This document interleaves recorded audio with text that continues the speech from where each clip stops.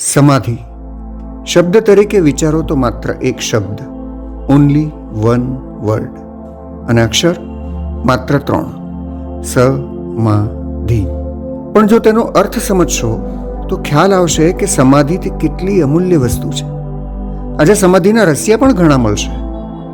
વળી સમાધિ પર રિસર્ચ કરનારા પણ ઘણા છે. અત્યારે તમને કોઈ પૂછે કે સમાધિ કોને કહેવાય તો શું જવાબ આપશો? તમે કહેશો કે એસી રૂમ, કોઝી ચેર અને હાથમાં ગરમા ગરમ ટેસ્ટી ચાનો કપ. બસ, ચા પીતા જાઓ અને સમાધિ માણતા જાઓ. પણ અધ્યાત્મશાસ્ત્ર અનુસાર અમે કહેશું કે આ સમાધિ નથી.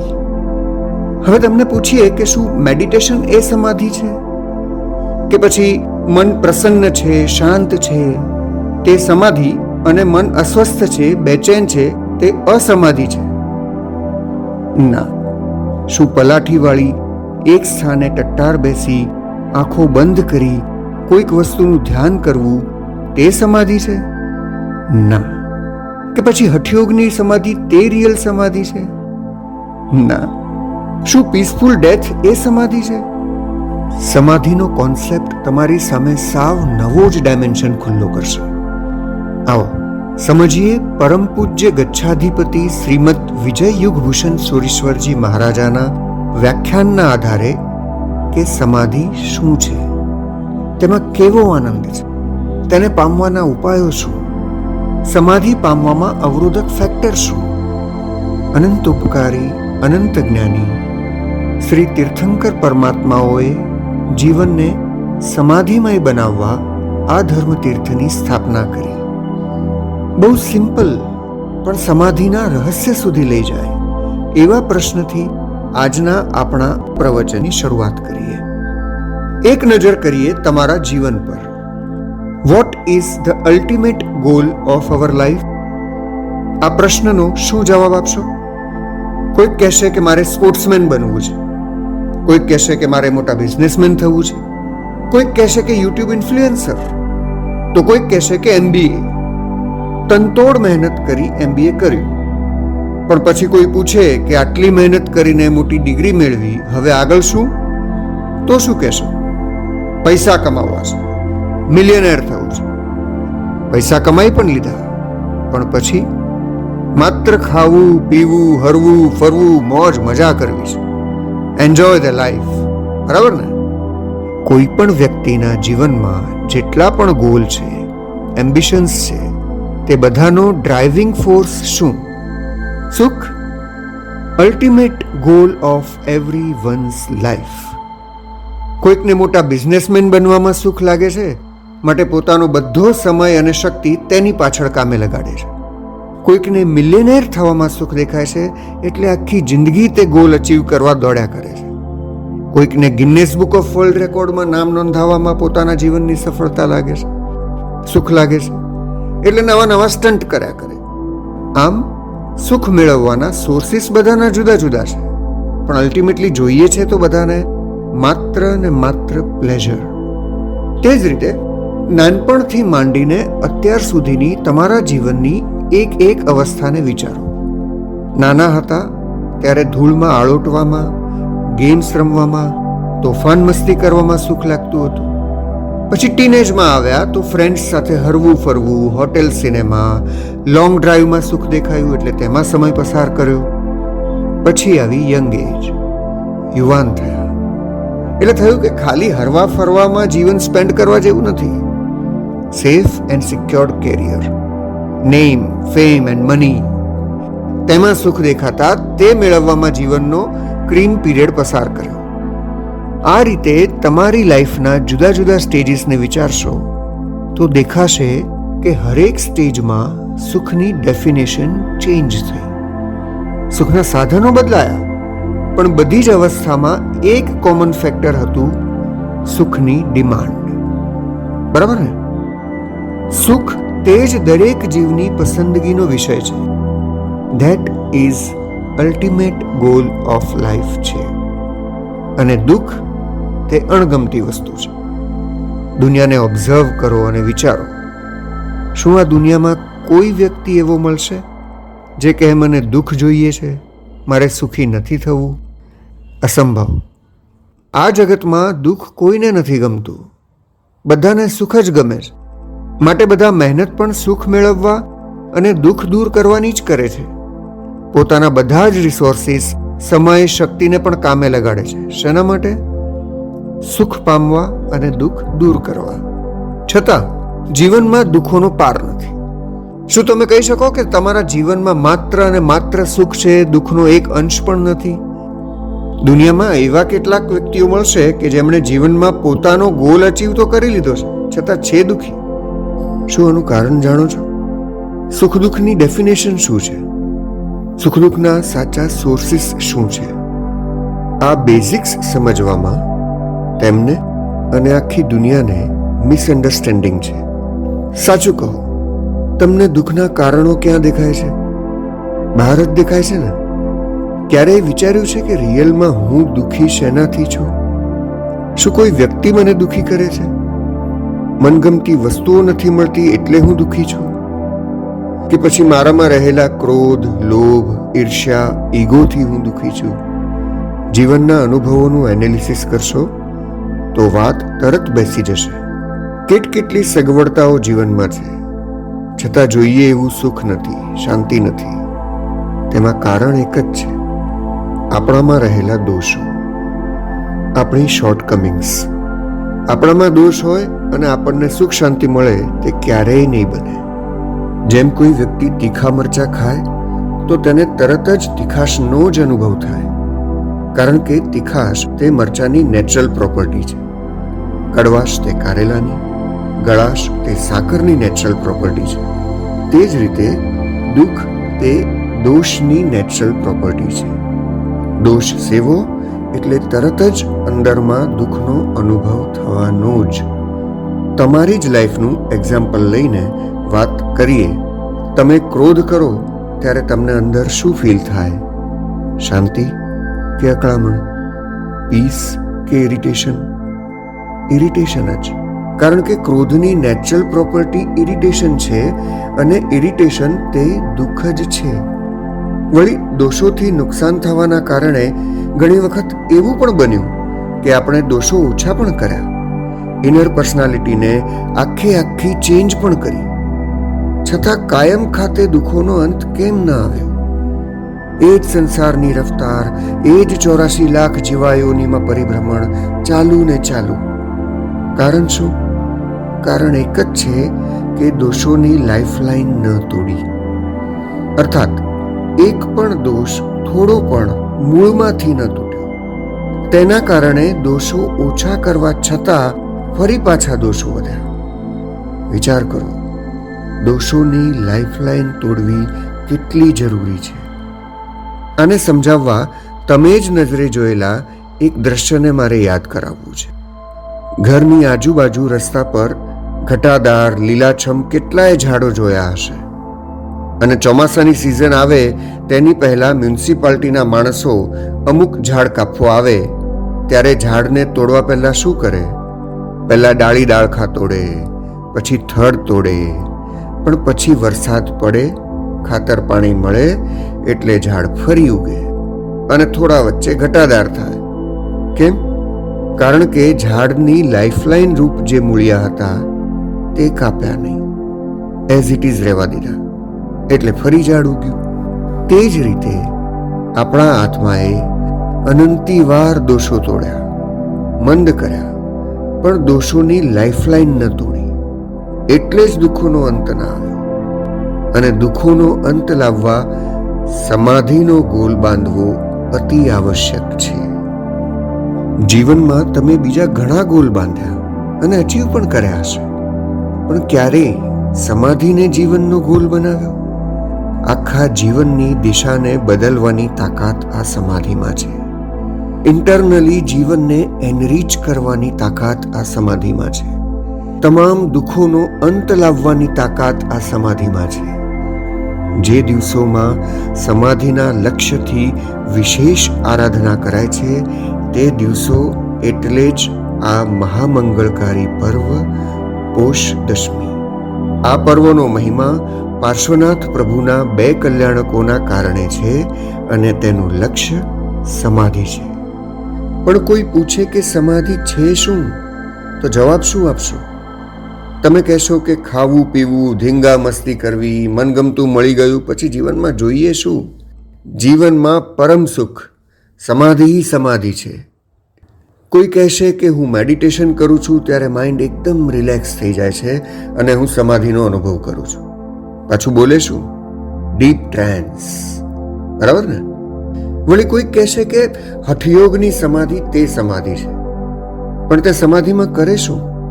પલાઠીવાળી પદ્માસને બેસે, ધીરે ધીરે ધ્યાનમાં લીન થાય, એટલા રિલેક્સ થઈ જાય કે જાણે આખી દુનિયાને ભૂલી ન ગયા હોય. ઇવન શ્વાસોશ્વાસ પણ બંધ કરી શકે. અરે, હઠયોગની ઊંચી સમાધિમાં રહેલાને તો એવો આંતરિક આનંદનો અનુભવ થાય કે તેમાંથી બહાર નીકળવાનું તેને મન જ ન થાય. પણ આ સમાધિને આત્માની સાચી સમાધિ સાથે કોઈ લેવા દેવા નથી. તે રીતે મનની સ્વસ્થતા કે પ્રસન્નતાને પણ સમાધિ સાથે કોઈ સંબંધ નથી. જો મન સ્વસ્થ હોય, પ્રસન્ન હોય, એટલા માત્રથી જ સમાધિ આવી જતી હોય તો આજે એવા કેટલાય મળશે જેને સવારમાં ગરમા ગરમ ચા મળે તો માઇન્ડ ફ્રેશ થઈ જાય. એટલે તમારી દ્રષ્ટિએ તો તેને ચા મળી ત્યારે સમાધિ છે ને? ડ્રગ એડિક્ટને જો સમયસર ડ્રગ ન મળે તો બેચેન થઈ જાય અને જેવું ડ્રગ લે એટલે મન સ્વસ્થ અને શાંત બની જાય. તો શું ત્યારે તે સમાધિમાં છે એમ કહેશો? સાચી સમાધિ શું છે તે સમજવામાં આપણે થાપ જ ખાધી છે. જ્યાં સુધી સમાધિનો કોન્સેપ્ટ ક્લિયર નહીં કરીએ ત્યાં સુધી તેનું લક્ષ્ય બંધાશે કઈ રીતે? માટે જરૂર છે થોડાક વિચારક બનવાની, જીવનના અનુભવનું એનાલિસિસ કરવાની. કોઈકને કેન્સર થયું છે પણ કોઈ હાય હોય નથી, શાંત ભાવે સહન કરે છે, તો તમે શું કહેશો? બહુ સમાધિમાં છે. બરાબર ને? અરે, કોઈક ધર્મી હશે અને અંત સમયે જો નવકાર સાંભળતા તેનું મૃત્યુ થશે તો તમે કહો ને કે સમાધિ સાથે મૃત્યુ પામ્યો. તમારી દ્રષ્ટિએ શાંત રહેવું તે જ સમાધિ. દુઃખમાં તો તમે અસમાધિમાં જ છો, પણ જ્યારે મનગમતા ભોગ ભોગવો છો ત્યારે તમારા મનનો ગ્રાફ કોઈ દિવસ વિચાર્યો છે? ત્યારે પણ તમારું મન વિકાર, વાસના, આવેગોથી ઘેરાયેલું હોય છે. જ્યાં સુધી તે ડિમાન્ડ પૂરી ન થાય ત્યાં સુધી અંદરમાં બળ્યા કરો, ટળવળ્યા કરો. કેટલી ચિંતા, ભય, વળી કેટલા જીવોનો કચ્ચર ઘાણ નીકળે ત્યારે તમને તમારી મનગમતી વસ્તુ મળે. સાચું કહો, આવા ભોગ ભોગવતી વખતે તમને સમાધિ છે તે કેવી રીતે કહેવાય? શરીર સ્વસ્થ એટલે સમાધિ, ઇન્દ્રિય કંટ્રોલમાં છે એટલે સમાધિ, અથવા સ્વસ્થ મન એટલે સમાધિ એવું નથી. કારણ કે સમાધિ તે તો આત્માનો ભાવ છે, આંતરિક શાંત રસ છે. દેહ, ઇન્દ્રિય, મન આ તો જડ છે. આ ત્રણેય સમાધિ પ્રાપ્ત કરવામાં સહાયક થઈ શકે, પણ મનની સ્વસ્થતા તે સમાધિ નથી. તો પછી સમાધિ છે શું? જૈન ધર્મ પ્રમાણે સમાધિ એટલે શમનું આધાન. સમાધિ શબ્દનો આ અર્થ છે. પણ મનમાં પ્રશ્ન થાય કે શમ, તેનું આધાન, આ બધું શું છે? આ તો બહુ અઘરી વાત લાગે છે. પરંતુ આમાં ક્યાંય મૂંઝાવાની જરૂર નથી. આ તો સમાધિનો શાસ્ત્રીય અર્થ છે. પણ હવે પરમ પૂજ્ય ગચ્છાધિપતિ યુગભૂષણ સુરી મહારાજા ખૂબ જ સરળ શબ્દોમાં સમજાવતા કહે છે કે અનંત કાળથી આપણો આત્મા દોષો, વિકારો, કષાયોથી ભરેલો છે. જાણે કે દોષો આપણા આત્મામાં પ્રકૃતિગત ન હોય, આપણો સ્વભાવ જ ન હોય, એ રીતે દોષો જામ થયેલા છે. વળી આ દોષોથી જ આપણે અનંત કાળથી દુઃખી છીએ, સંસારમાં રખડીએ છીએ. આવા અનંતા દોષોમાંથી એક પણ દોષ થોડો પણ મૂળમાંથી નાશ પામે, તૂટે અને તેના ફળ રૂપે આત્મામાં જે શાંત રસનો અનુભવ ચાલુ થાય તે જ શમ છે અને તે જ સમાધિ છે. શમ એટલે આત્માનો ઓરિજિનલ રસ, શાંત રસ, અને તેનું આધાન એટલે કે આત્મામાં તેની પ્રાપ્તિ, અને તે જ સમાધિ છે. સાચું કહો, ઘણાને તો આ સમાધિનો અર્થ સાંભળીને એમ થયું હશે કે ઓહો, અનંતા દોષો, તેમાંથી માત્ર એક દોષ, અને તે પણ પૂરેપૂરો નહીં, થોડો પણ તોડશું તો ચાલશે. જો આ સમાધિ હોય તો જીવનમાં સમાધિ મેળવવી બહુ ઇઝી છે, રમત વાત છે. કારણ કે આટલું કરશું તો પછી સમાધિ તો આપણી હાથ વગી છે. આપણો મોક્ષ માર્ગમાં પ્રવેશ નક્કી, અને અંતે મોક્ષ ગેરંટીડ છે. પણ ધ્યાન દઈને સાંભળવા જેવું છે.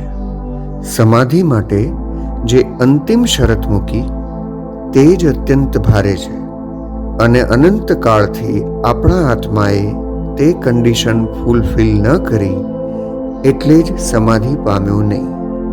શરત એ છે કે મૂળમાંથી નાશ.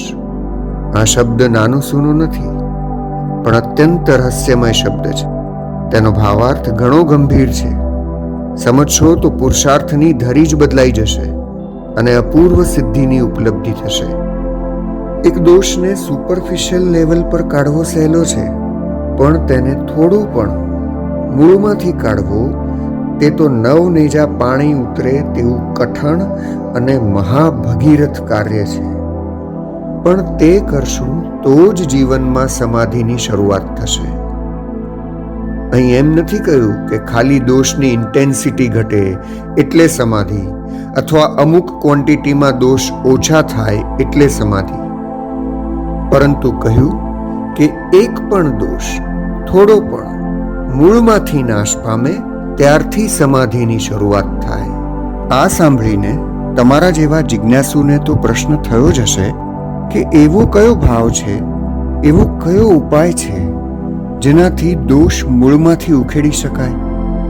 તો એ ઉપાય બતાવવા પરમ પૂજ્ય પંડિત મહારાજા કહે છે કે અનંત કાળથી આપણો આત્મા આ સંસારમાં રખડી રહ્યો છે.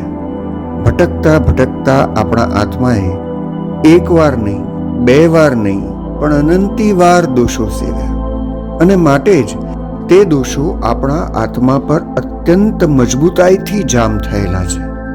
છતાં ઘણીવાર તે દોષોમાં ભરતી ઓટ આવી છે. કોઈક ભાવમાં તીવ્ર કશાય તો કોઈક ભાવમાં મંદ કશાય, ક્યારેક સ્વાર્થી સ્વભાવ તો ક્યારેક સરળ સ્વભાવ.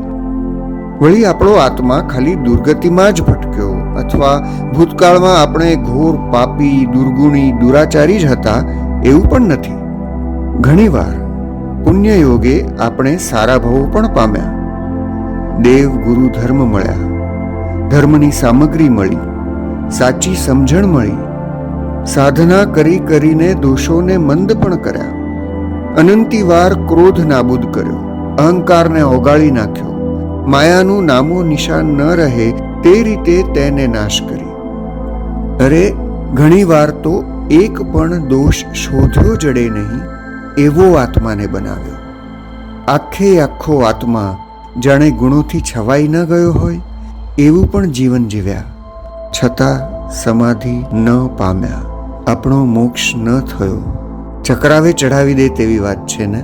શું તમને પ્રશ્ન નથી થતો કે ભૂતકાળમાં આટલી સાધના કરી તો પણ આત્મા સમાધિ કેમ ન પામ્યો? ખૂટ્યું શું? આત્મા ક્યાં ચૂક્યો? તો મિસિંગ લિંક એક જ હતી કે આપણે એક પણ દોષ થોડો પણ મૂળમાંથી ઉખેડ્યો નહીં. આગળ કહ્યું તેમ દોષોની લાઇફલાઇન તોડી નહીં. જો તમે વિચારક હશો તો તમને જિજ્ઞાસા જરૂર થશે કે લાઇફલાઇન તોડવી એટલે શું? મૂળમાંથી ઉખેડવું એટલે શું? તો કહ્યું કે કોઈ પણ દોષને જો થોડો પણ મૂળમાંથી ઉખેડવો હશે તો સૌ પ્રથમ દોષ પ્રત્યે થોડું પણ સ્વરૂપથી ડિસલાઇકિંગ લાવવું જ પડશે. એક પણ દોષમાં જરા પણ બાંધછોડ નહીં ચાલે. દોષ એના ઓરિજિનલ ફોર્મમાં ખરાબ લાગવા જોઈએ. અર્થાત કે દોષ સેવતી વખતે જ તેમાં થોડું પણ પીડા, દુઃખનું સંવેદન થવું જોઈએ. આપણને ફળરૂપે તો દોષ અનંતી વાર ખરાબ લાગ્યા. જેમ કે કોઈક દોષ સેવ્યો હોય, તેના રિઝલ્ટ રૂપે તમને નુકસાન થયું, તે કારણસર દોષ ખરાબ લાગ્યો. એ ન ચાલે. પણ દોષનું સ્વરૂપ, ફોર્મ જ ખરાબ લાગવું જોઈએ. જુઓ, મોક્ષ પરમ ગુણમય છે અને મોક્ષ માર્ગ તે ઉત્તરોત્તર ગુણવૃદ્ધિ અને દોષના નાશનો માર્ગ છે. જો આત્માના ગુણ પ્રત્યે જ ડિસલાઇકિંગ હશે અને દોષ પ્રત્યે લાઇકિંગ હશે તો તમે માર્ગ ઉપર ચડી જ નહીં શકો. કારણ કે પુરુષાર્થની દિશા જ ઊંધી છે. જેને પણ પોતાનું સેલ્ફ ડેવલપમેન્ટ કરવું હોય તેણે સૌ પ્રથમ પોતાના દોષો પ્રત્યે ડિસલાઇકિંગ પેદા કરવું જ પડશે. બીજાના દોષો પ્રત્યે ડિસલાઇકિંગ તો નેચરલ છે, પણ હવે પોતાના દોષોની સ્ટ્રોંગ લાઇકિંગ તોડવી જ પડે. શબ્દ ખાસ ધ્યાનમાં રાખજો. પોતાના દોષ પ્રત્યે ડિસલાઇકિંગ, તે પણ જેન્યુઇનલી. પરંતુ તમારા ઘણા દોષ તમને ખૂબ જ ગમે છે. ઘણા દોષ તમને કાયમ ખાતે વ્યાજબી લાગે છે. ઘણા કશાયો અવસરે અવશ્ય કરવા જેવા લાગે છે. તમારી જ સાયકોલોજીનું એનાલિસિસ કરો અને વિચારો કે સમાધિ પામવામાં હર્ડલ કરે એવો કયો ભાવ તમારામાં છે. તમને એમ છે કે મારા જીવનમાં જેટલું સારું છે તે બધું દોષને આભારી છે. મારી પ્રગતિ, ઉન્નતિ બધું દોષથી જ છે. કારણ કે મને ક્રોધ કરતા આવડે છે, માટે જ મને બધા લાભ મળે છે. વળી તમારી માયામાં જ તમને કળા, ચતુરાઈ લાગે છે ને.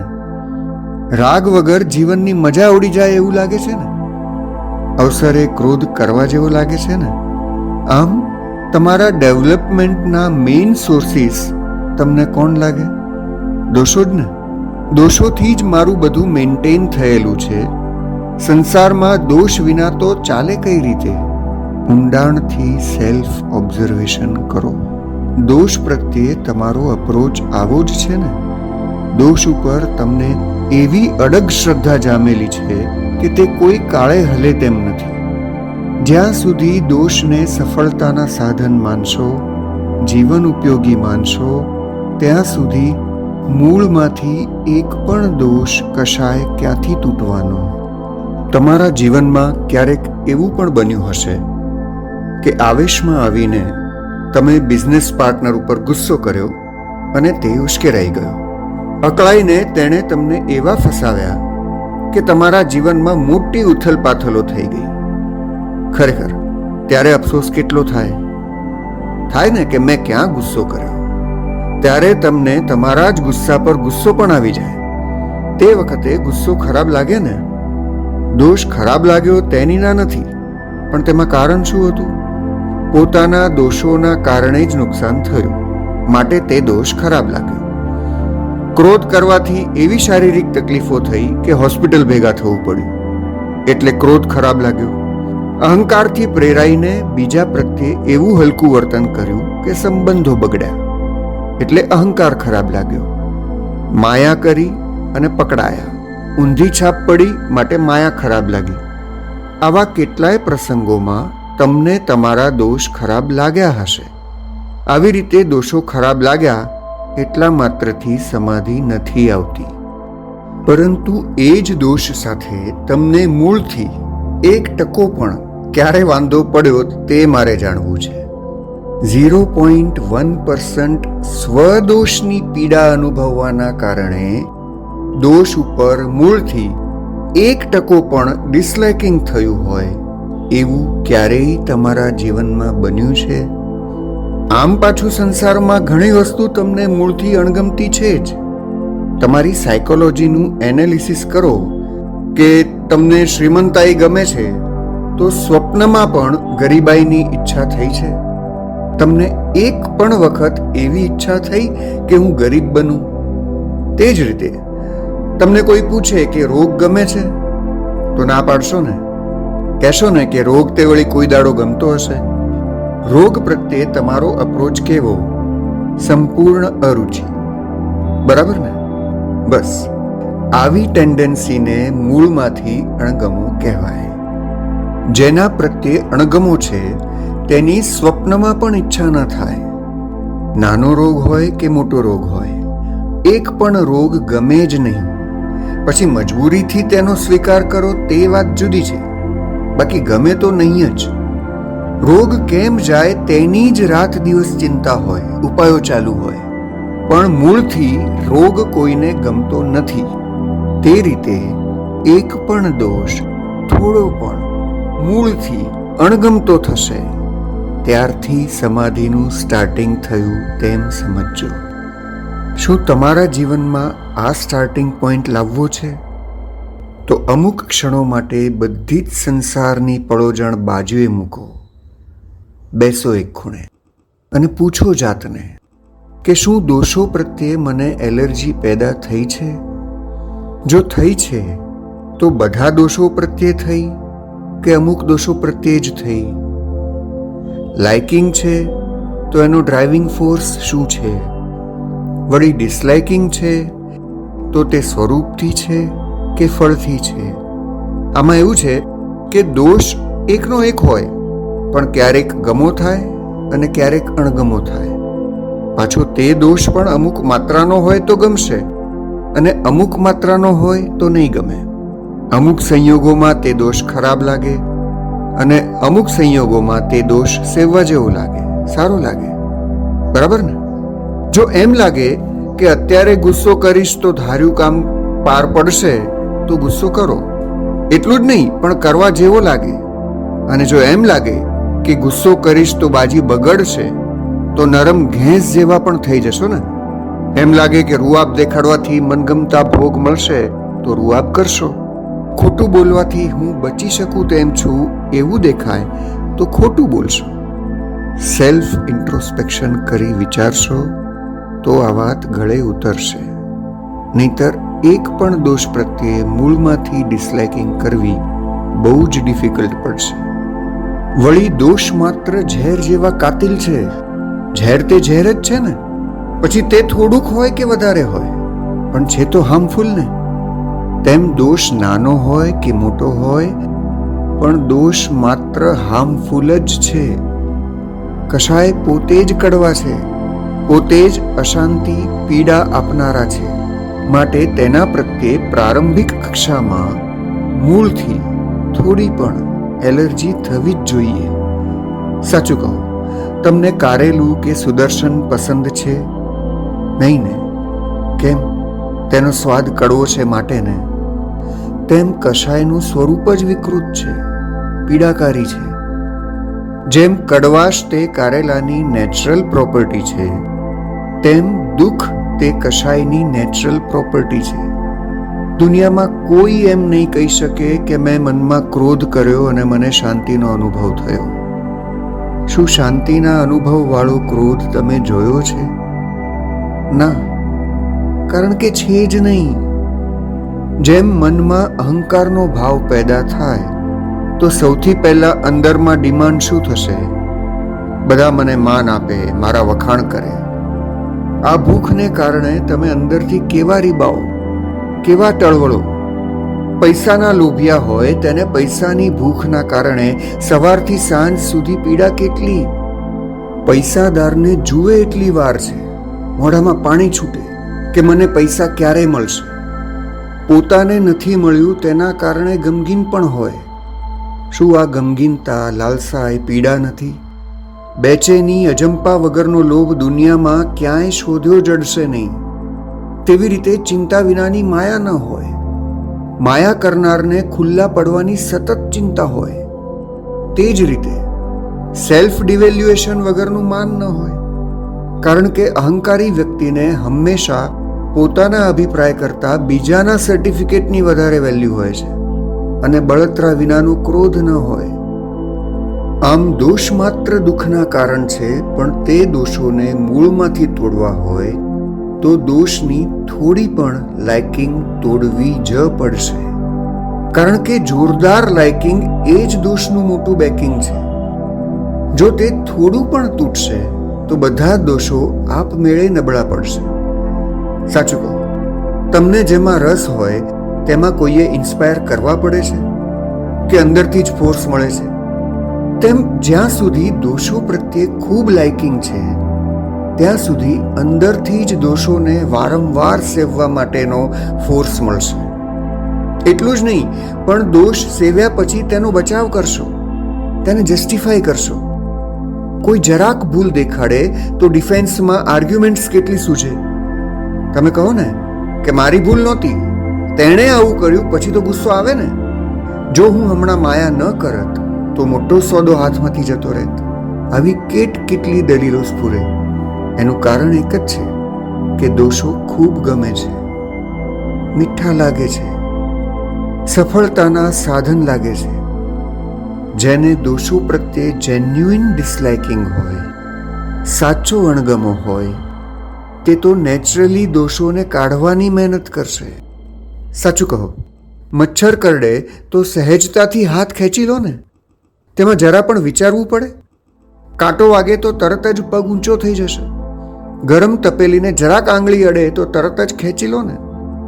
કારણ કે જેમાં દુઃખનું ફિલિંગ હશે, ડિસલાઇકિંગ હશે, તેમાંથી તમે બહાર નીકળવા મહેનત કરશો જ, પણ તમને દોષોમાં દુઃખનું ફિલિંગ જરા સરખું પણ નથી. દોષો અતિ ગમે છે, માટે જ દોષો વારંવાર સેવો છો, બચાવ કરો છો. જીવનમાં સમાધિ પ્રાપ્ત કરવી હશે તો આ બધા જ દોષો પ્રત્યે અણગમો લાવવો જ પડશે. શું તમને જીવન પણ સમાધિવાળું જોઈએ છે કે મૃત્યુ વખતે જ સમાધિ જોઈએ છે? સાચું કહો, જ્યારે ખબર પડી કે આજે સમાધિ પર પ્રવચન છે તો સીધું મનમાં યાદ શું આવ્યું? સમાધિ મરણ જ ને. વળી વર્ષોથી સાંભળ્યું હોય કે જો મૃત્યુ અસમાધિમાં થશે તો આપણે દુર્ગતિમાં ફેંકાઈ જશું. એટલે મનમાં એવી માન્યતા ઘડાઈ ગઈ છે કે જો મૃત્યુ વખતે સમાધિ હશે તો આપણી દુર્ગતિ અટકશે. આમ પાછું તમને દુર્ગતિનો ડર પણ ઘણો છે. દુર્ગતિ શબ્દ સાંભળતા જ આંખ સામે તરવરે શું? હાડમારીઓથી ભરેલું જીવન. હરવું ફરવું, મોજ શોખ તો દૂર, પણ પ્રાથમિક જરૂરિયાતો માટે પણ સતત સ્ટ્રગલ, સતત ભયભીત જીવન, પાર વિનાની પ્રતિકૂળતાઓ. આ બધું પ્રત્યક્ષ જોઈને થાય કે જો આપણે દુર્ગતિમાં ફેંકાઈ ગયા તો આપણા તો 12 વાગી જશે. વળી એમ પણ સાંભળ્યું હોય કે સમાધિમાં સદગતિ આપવાની તાકાત છે. સમાધિ મરણ અતિ વેલ્યુએબલ છે. એટલે તમને પણ ગોલ બંધાઈ ગયું કે અંત સમયે મારે સમાધિ જોઈએ છે. પણ શું મૃત્યુ નોટિસ આપીને આવે છે? આમ પાછું મૃત્યુ છે નિશ્ચિત, પણ તે ક્યારે આવશે, કઈ રીતે આવશે તે કોઈ જાણતું નથી.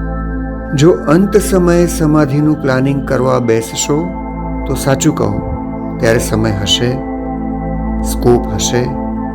જીવતે જીવ સમાધિનું પ્લાનિંગ કર્યું હશે, સમાધિ રાખવા ટેવાયેલા હશો તો અંત સમયે મન સમાધિમાં રાખવું બહુ ઇઝી પડશે. પણ જીવનમાં સમાધિનું લક્ષ્ય બંધાશે ક્યારે? જ્યારે તેનું મૂલ્ય શું છે, તેમાં કેવો રસાસ્વાદ છે, આ ભવ પરભવમાં તેના ફળ શું છે તે સમજશો ત્યારે ને. પૂછો જાતને કે સમાધિ મેળવવા લાયક હોય, માણવા લાયક ભાવ હોય તો મૃત્યુ સમયે જ સમાધિ શા માટે? જીવનની પ્રત્યેક ક્ષણે સમાધિ કેમ નહીં? સંસારમાં પણ ગમતી વસ્તુમાં તમારો અપ્રોચ એવો હોય છે કે આ વસ્તુ મને સતત મળે, 24 hours મારી પાસે રહે, એવી જ ઝંખના હોય છે. તો ખરેખર સમાધિની જેન્યુઇન ઈચ્છા ક્યારેય થઈ ખરી? સમાધિ તે આનંદદાયક ગુણ છે. માટે મૃત્યુ સમયે જ નહીં પણ આખા જીવનનું લક્ષ્ય સમાધિ હોવું જોઈએ. જીવનની પ્રત્યેક ક્ષણ સમાધિમાં વીતે અને મરણ પણ સમાધિમાં થાય, તે લક્ષ્યથી આ પોષ દશમીની આરાધના કરવાની છે. નહીં કે ખાલી સમાધિ મરણ માટે. જીવન જેટલું સમાધિમાં વીતે તેટલું જ જીવન સફળ, અને અસમાધિમાં વીતેલી બધી જ ક્ષણ, બધો જ સમય નિષ્ફળ, નકામો. એટલું જ નહીં પણ નુકસાનકારક છે. તમને કોઈ પૂછે કે કેવું જીવન સફળ જીવન કહેવાય અને કેવું જીવન નિષ્ફળ જીવન કહેવાય, તો શું જવાબ આપશો? સફળતા નિષ્ફળતાના તમારા સ્ટાન્ડર્ડ્સ કે ડેફિનેશન શું? કોઈકને મિલિયનેર થવાની ઈચ્છા હતી અને તે ઈચ્છા પૂરી થઈ એટલે તેને જીવન સફળ લાગે. કોઈક વ્યક્તિની સ્પોર્ટ્સમેન બનવાની ઈચ્છા પૂરી થઈ એટલે તેને લાગશે કે મારું જીવન સફળ. કોઈકને સમાજમાં સ્ટેટસ મેળવવું હતું અને મળી ગયું એટલે જીવન સફળ લાગશે. કોઈકને ખાવું પીવું હરવું ફરવું આ બધામાં જીવનની સફળતા લાગશે. પણ શું મનગમતી પરંતુ અહિતકારી પ્રવૃત્તિઓ કરી જીવનને પસાર કરવું એ જ સફળ જીવનની નિશાની છે? કોઈ વ્યક્તિ મૃત્યુ પામે પછી લોકો તેને કેવી રીતે યાદ કરે? તેણે જીવનમાં કેટલા ભોગ ભોગવ્યા એના માટે યાદ કરે કે તેણે કરેલા સત્કાર્યોને કારણે તેને યાદ કરે? વાસ્તવમાં સત્કાર્યોથી જ દરેકના જીવનનું રિયલ વેલ્યુએશન થાય. તમે બીજાના જીવનનું વેલ્યુએશન કરતા શીખ્યા છો, પણ કોઈ દિવસ એકાંતમાં બેસી પોતાના જીવનનું વેલ્યુએશન કર્યું છે? સમાધિ વિનાના જીવનની કોઈ જ વેલ્યુ નથી. મને જવાબ આપો કે તમને સમાધિ દુર્લભમાં દુર્લભ, કિંમતીમાં કિંમતી, અમૂલ્ય વસ્તુ લાગે છે? નહીં ને? માત્ર ગાડી, બંગલા, મોજ શોખના સાધનો, સ્ટેટસ, પૈસા બધું દુર્લભ દેખાય છે, પણ આમાંની કોઈ વસ્તુ ભૂતકાળમાં તમને ન મળી હોય એવું છે? ના, બધી મળી જ છે, તે પણ અનંતી વાર. તમે રાત દિવસ જેને ઝંખો છો, જેને મેળવવા કમર તોડ મહેનત કરો છો, તે દુર્લભ નથી, પરંતુ તુચ્છ વસ્તુઓ છે. અને જે વાસ્તવમાં તમારા માટે દુર્લભ છે તેના તરફ તમારું ધ્યાન જ નથી. આનાથી પણ વધારે આંચકો આપે એવી વાત તો એ છે કે અનંતકાળમાં આપણો આત્મા અનંતિવાર મનુષ્ય ભાવ પામ્યો, અનંતિવાર શુભ લેશ્યા, શુભ ધ્યાન પામ્યો, અનંતિવાર સત્કાર્યો કર્યા, સદાચારો સેવ્યા. અરે ચારિત્ર જીવન, શ્રાવક જીવન, દર્શનાચાર બધું નિરતિચાર પામ્યો. તે પણ એક બે વાર નહીં, પણ અનંતી વાર. પણ ક્યારેય સમાધિ પામ્યો નહીં. આના પરથી અંદાજ માંડો કે સમાધિ મેળવવી એ બચ્ચાના ખેલ નથી. જીવન હોય કે મૃત્યુ, આલોક હોય કે પરલોક, પણ સમાધિ વગરની બધી જ ક્ષણો નિષ્ફળ. સમાધિ વગરનો ભવ નકામો. સમાધિનું વાસ્તવમાં મૂલ્ય સમજો, તેની દુર્લભતા વિચારશો તો દ્રઢ સંકલ્પ થશે કે હવે તો મારે સમાધિ મેળવવી જ છે. સમાધિની વેલ્યુ અને તેની દુર્લભતાનું વર્ણન સાંભળીને હવે તો દ્રઢ સંકલ્પ કરવો જ જોઈએ કે સમાધિમાં આસ્વાદ લઈને જ પરલોકમાં જવું છે. તમે સૌ સંકલ્પબદ્ધ થઈ આ પર્વની સુંદર આરાધના કરી શીઘ્ર શાશ્વત સુખને પામો એવી શુભ મંગલ કામના.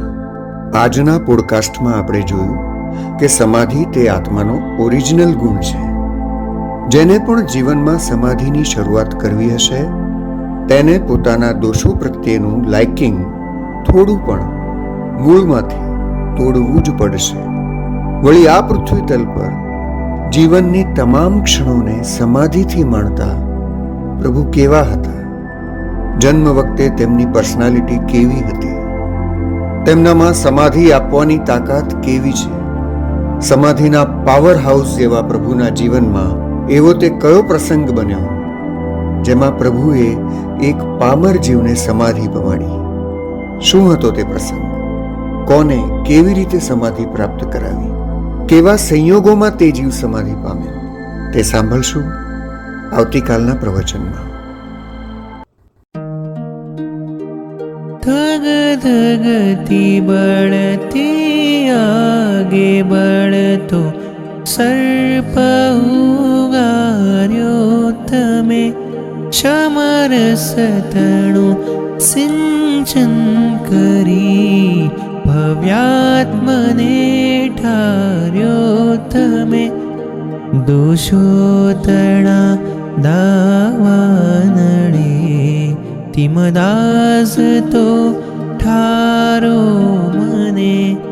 पारस प्रभु वरसाव करुणा, आप तू क्षमारस मने, पारस प्रभु वरसाव करुणा, आप तू क्षमारस मने, आप तू क्षमारस मने।